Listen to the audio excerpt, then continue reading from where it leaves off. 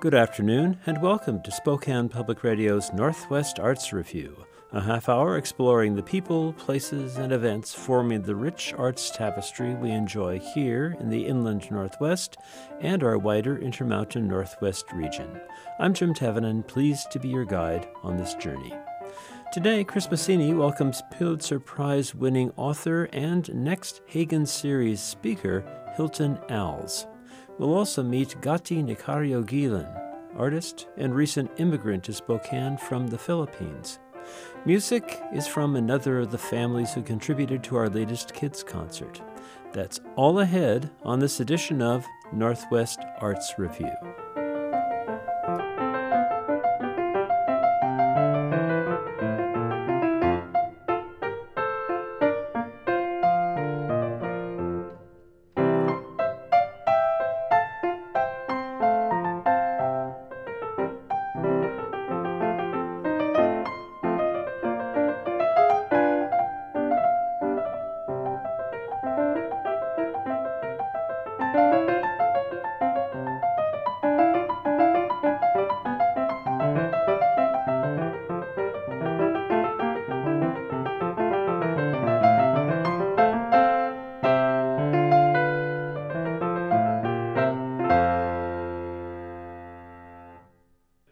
For Spokane Public Radio, I'm Chris Massini.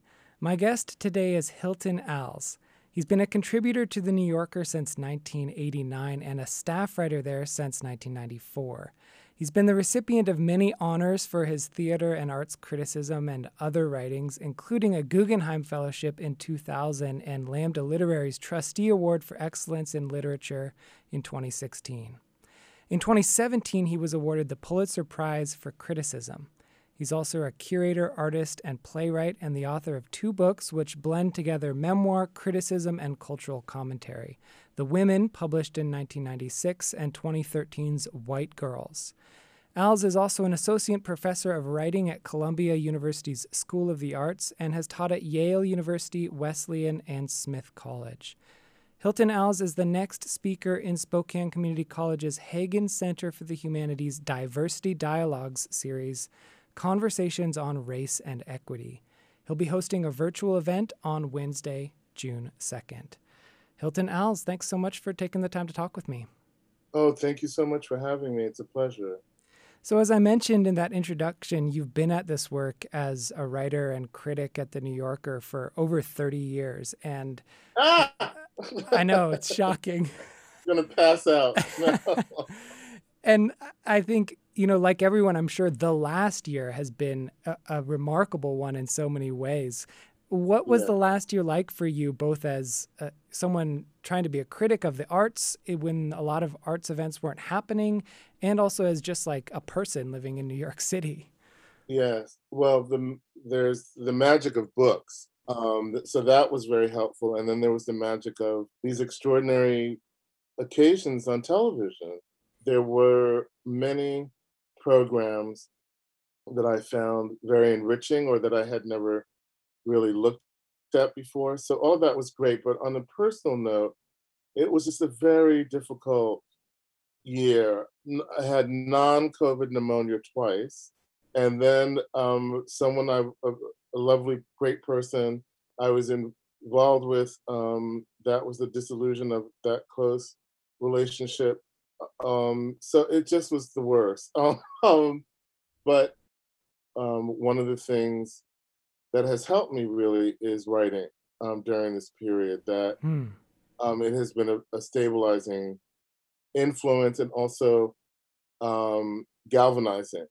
It was a great year to really sort of think about moving forward as an artist and what it was that I wanted to achieve in the time that's left to me on this planet. So it was excruciating personally, but as an artist, it was incredibly helpful. I'm talking with Hilton Als. He is a staff writer at The New Yorker and the next speaker in Spokane Community College's Diversity Dialogues series, Conversations on Race and Equity. So speaking of writing, one of your pieces of writing that really stood out to me from the past year was the piece called Homecoming in the magazine. The online version is called My Mother's Dreams for Her Son and All Black Children. And it's a personal history where you talk about an uprising in your childhood neighborhood in 1967 in Brooklyn, and then connecting that to, the events of last summer and going beyond even.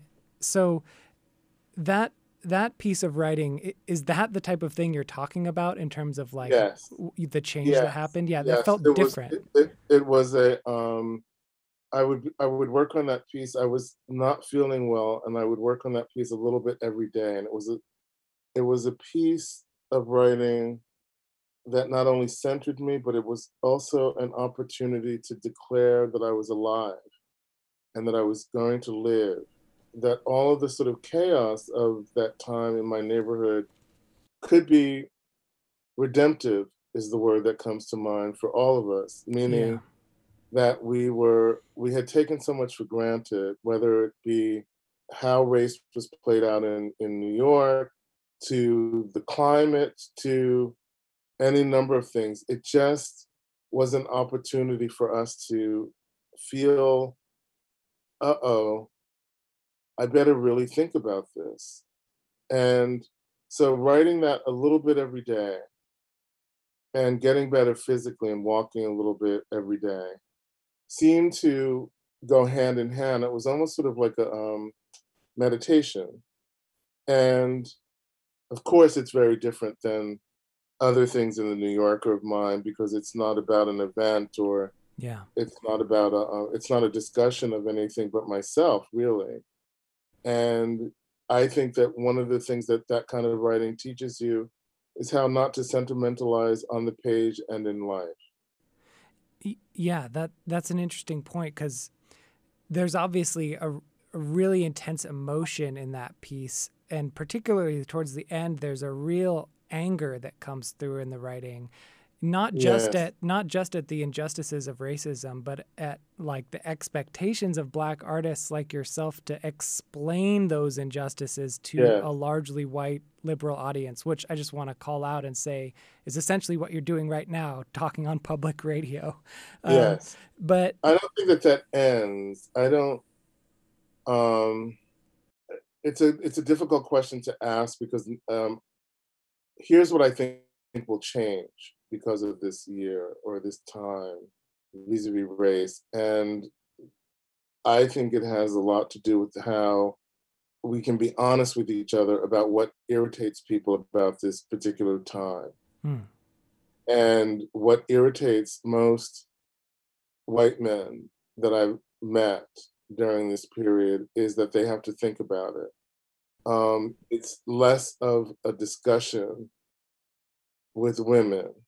I'm talking about white women whose behavior was very different very quickly. If I was waiting online in a small shop, none of the women would jump the line.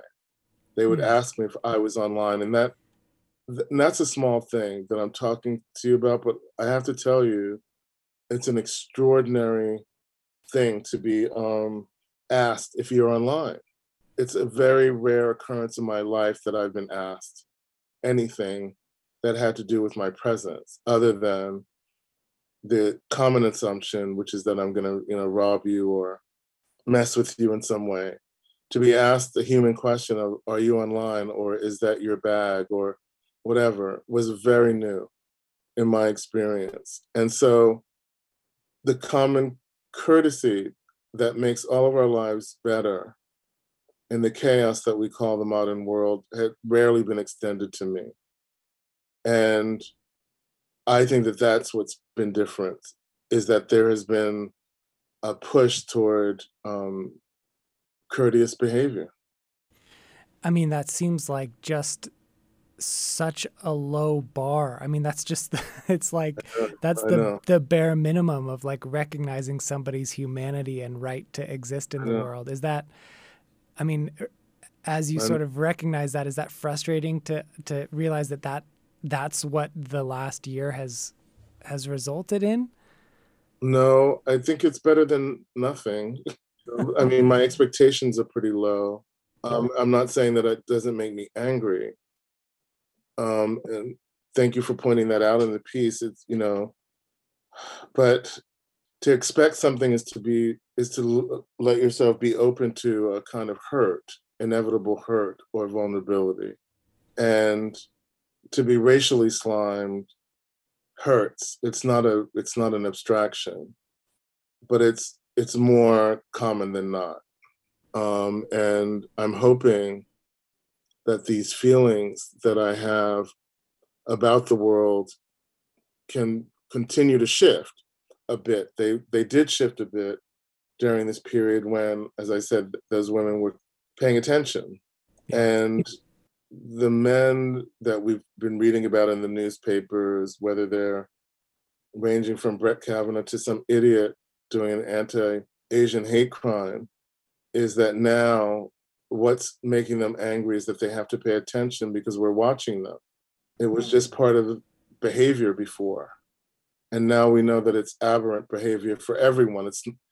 I don't think that we would have had this moment had people in general not been affected by Trump, by violence, by people dying of drug overdoses. I think it became such a general problem that people had to see what had been happening to people of color and women all along. So shifting gears a little bit, you're one of the last speakers in this Diversity Dialogue series that Spokane Community College has been doing all year long. And, we've heard from fiction writers and poets and essayists and professors from a bunch of different disciplines. One of the first people I talked to was your colleague at The New Yorker, Kevin Young, who's the poetry editor. And one of the things he talked about was how he really liked being a poetry editor because you can respond so immediately to what's happening in the culture versus, his work as a museum curator, for example, where it's a much slower timeline to sort of put together something to show to the public. And it made me wonder where criticism fits in that, because a lot of what you're doing is either interpreting a new work of art or an existing work of art, but for the current moment and what's happening in the culture.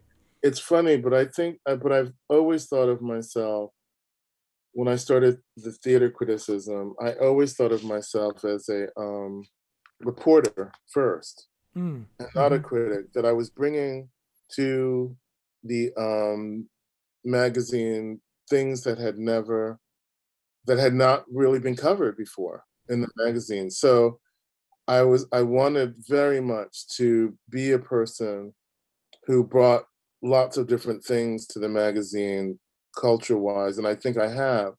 And the important part of it is that it's not really just about these times for me. It's been all the time for me. I have tried really, in the guise of journalism or whatever you want to call it, to alert people to many different ways of thinking and looking. And so for me, it doesn't feel like an unusual time. It just feels like a recognized time. That I've been trying to do this work for a very long time. And I'm glad that culturally and personally, we're catching up to it. My guest has been Hilton Als, staff writer and critic at The New Yorker and author of the books White Girls and The Women. He's the next speaker in Spokane Community College's Diversity Dialogues series, for which Spokane Public Radio is a media partner, and he'll be hosting a live virtual event on Wednesday, June 2nd. You can find details at scc.spokane.edu/Hagen Center. Hilton Als, thank you so much. I really appreciate it. Oh, it was great to meet you. Thanks, Chris. And with that interview, we sadly bid farewell to colleague Chris Massini, who moves on to new adventures. Chris has been part of Northwest Arts Review since its birth almost 3 years ago. His knowledge, especially of the inland Northwest literary scene, his talents as an interviewer, and his positive and cheerful presence contributed substantially to this program and to the overall Spokane Public Radio scene. He will most certainly be missed. Farewell, and all best wishes for the journey, Chris. Last week, we began a 4-week presentation of performances from our most recent KPBX Kids concert, Sibling Revelry. Today, we welcome the Chens, 12-year-old Sheba and 13-year-old Solomon, daughter and son of Archie Chen and Rona Gouldson Chen. Both kids played Bach. We heard some of Solomon's playing of the Italian concerto at the beginning of the program. Now it's Sheba's turn. She plays one of Sebastian Bach's Little Preludes.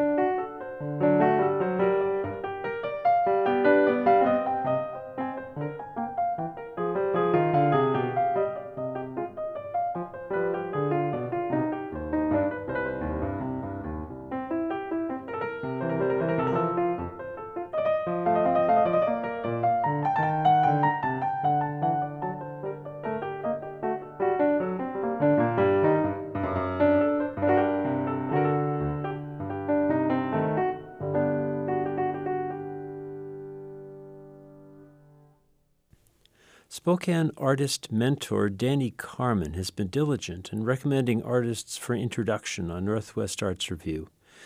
Most we've talked with grew up in the inland Northwest, not our guest today. Gati Nakario Gilan immigrated to Spokane just about 2 years ago from the Philippines and has been busy establishing himself in our community. Let's meet him.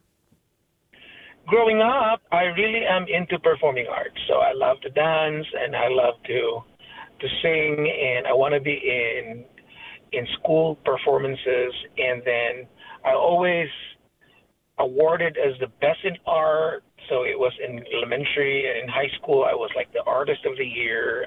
In college, I paused my artistic skills because I need to work while in college. So it was in high school, elementary that I got all these experiences. Mm-hmm. You say also that you are an educator. What's your background in that? Yeah, I finished my bachelor's degree, my master's, and my doctorate. I have a PhD in education. And thankfully, my PhD that I earned from the Philippines is equivalent in the U.S. I'm just waiting for an opportunity for me to land a teaching job. I prefer to be in the college because in the last 10 years, I've been teaching in the college level, teaching future teachers. All right. Very good. Have you been able to work at all in theater and or dance since your arrival here in Spokane? Yeah, I was part of the It's a Wonderful Life of Spokane Civic Theater. It was in December. Mm-hmm. And then I had several auditions too that I learned from it. I was part of the Little Mermaid of the Spokane Children's Theater right after that. We weren't able to finish the entire run because it was because of pandemic. So halfway we have to close the performances. And then same year, I got in for The King and I at Spokane Valley Summer Theater. But then again, because of pandemic, they postponed it. So probably we will be performing that next year, June, The King and I. But I got a call from Spokane Valley Summer Theater. They want me in for the Little House on the Prairie. It will be this July. Very good. It's good that you and everyone else who is connected with the theater and other performing worlds are beginning to have their voices and on-stage movement and all being heard and seen again. So good for you on that. Let's focus a little bit about your work in visual arts.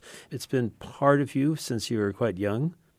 Yeah, I really like to draw and sketch, but because in the Philippines, I came from a very poor family, so for us, I can't speak for the entire Philippines, but we need to have a degree to be successful in life, and I don't think being an artist or pursuing a degree in art would help us get out of poverty. That's why I took up education. But however, as I practice my teaching and as I become a grade school teacher for quite a while, I never had a training, but I just focus on the curriculum. There's this festivity in the Philippines, particularly in Cebu where I'm in, which is called Sinulog. It's a grand festival.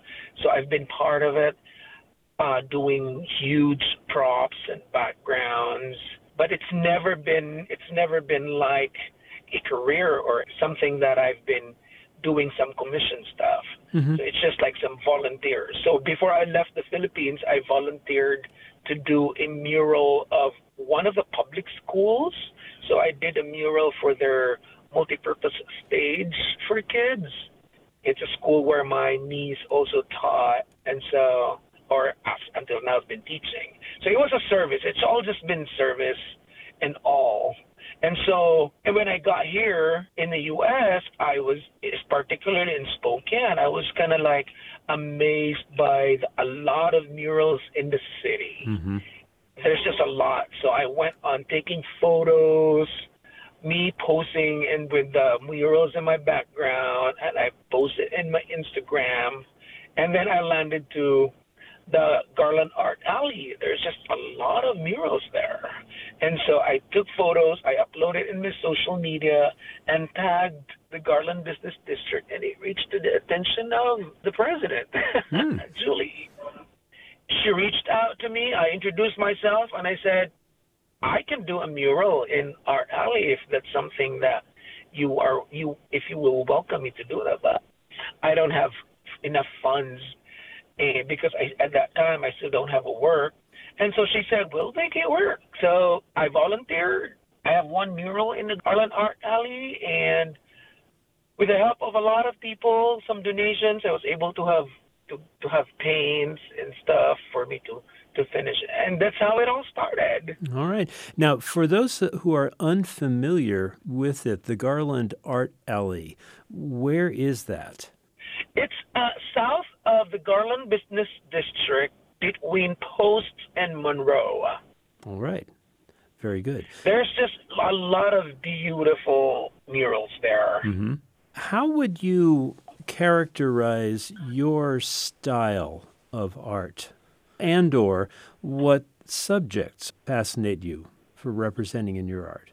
I am really into 2D art and more on 2D illustrator type.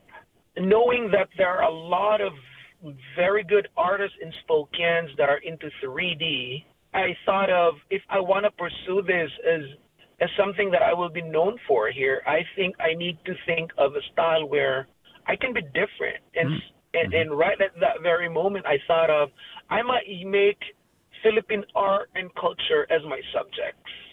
So it's more of introducing the Philippine culture in this side of the world, or in this side of the U.S.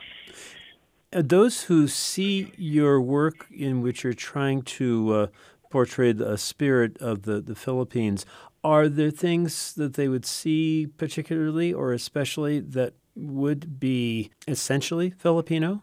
Yeah. What I usually do it's either I feature a Philippine folk dance, I feature a local fabric weaved by an indigenous tribe, or I feature a tribal minority in the Philippines, or an icon or a symbol. These are very Filipinos. And in fact, every time I have displays or every time I create one, when I post it in my social media, I always put a background, a story about it to make it more meaningful. And the reason why I'm very confident about the subjects that I create is because I am a cultural dancer. I'm the vice president for Philippine Folk Dance Society in the Philippines. And so I really know what's authentic culture in the Philippines. Are there any other places besides the Garland Art Alley where one of your murals or other work is viewable? Oh, yeah. My second and my third murals are Mad Collab Studios. It's a new art facility. It's at 3038 East Trent. They will have their grand opening on the 29th of May this month. So I have one indoor mural there, which I featured a Philippine folk dance, Singkil. And just last week, I finished an outdoor mural in the same venue. All right. Gati, thank you so much for your time and for introducing us to you. We wish you the best and are really anxious to check out the murals that you've just done. Thank you. Thank you also for this opportunity. Also a part of Sheba and Solomon Chen's performances was music by Dmitri Shostakovich. Both played from Dances of the Dolls. First, we'll hear Sheba playing the Lyrical Waltz.